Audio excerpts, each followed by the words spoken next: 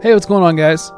Now that we've had a chance to play the entire Destiny 2 beta, we've even gotten a chance to settle into what may or may not end up being the meta in the full release, I can tell you objectively what my opinions are and what maybe needs to change. So overall, I feel like they achieved a much better balance in Destiny 2, my guns felt much more useful, there wasn't any ability spam, and there was even a better scoring system in my opinion that promotes teamwork, which is why you saw nothing but team shotting in the beta. Because all of the original weapons that would have just one-shotted somebody that weren't heavy in Destiny 1 have now been put into the power slot, it makes it much harder to come by to see somebody hard-scoping a lane or rushing around with a shotgun, so it makes the environment much more forgiving. And also, it raises the time to kill way higher. This allows you to have a chance to recognize when you made a mistake, and possibly even get away if you're not being team-shotted to death. Now, if you didn't notice, the new scoring system scores your assists as kills, which I feel is a great system. We've seen it in Overwatch, and it really does encourage teamwork. And what I noticed here in the Destiny 2 beta was I started to see people shooting whoever they saw, regardless of whether or not they could actually finish the kill, because they knew that that assist would still count as a kill and therefore increase their efficiency, otherwise known as your KAD from Destiny 1. So along with these positive changes, there were some things that I noticed that maybe need to not be in the Destiny 2 full release.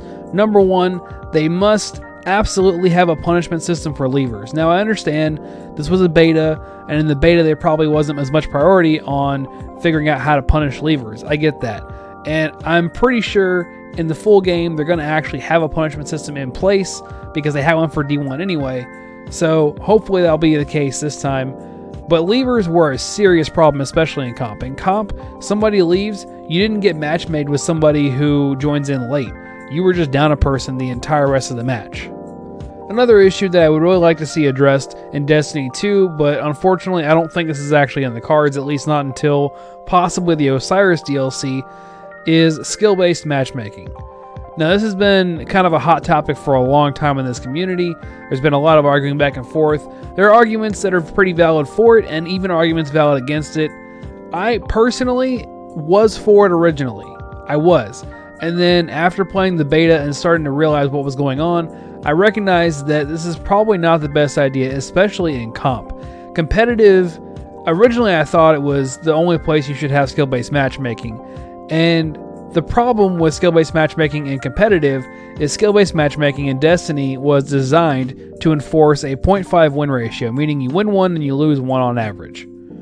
That's not good for a competitive scene because you are essentially artificially altering who you're going up against to make them lose a certain amount of games. Especially if they're good players, you're actually having to make them lose. If they're bad players, you're trying to make them win more often than not by putting them with very skilled players, but all you're really doing is weighing down the good players and ensuring that the lower tier players just get steamrolled every game they go into. Now, let me know in the comment section if you notice this too, where in competitive in Destiny 2's beta, you were basically just like winning one, maybe two games, and then you were just getting decimated in another game, or maybe you were losing by a little bit in the next game. Personally, I feel like there are better solutions to this than skill-based matchmaking. I feel like a better solution would have been another thing that's been a pretty hot topic, which is ranked play. Ranked would have been, in my opinion, a much more effective solution in competitive especially, because competitive, you're trying to climb the ranks, you're trying to get better, and I think ranked play would definitely be a good idea because you can do connection-based within a certain skill bracket and still sort of have the good effects of skill-based matchmaking without maybe as many of the bad effects. Now there are other solutions to this, and one of the other ones that I actually kind of liked was kind of a threshold of SBMM, meaning that when you first start, maybe you have skill-based matchmaking until you reach a certain skill tier, and then beyond that, they just completely do away with skill-based matchmaking altogether.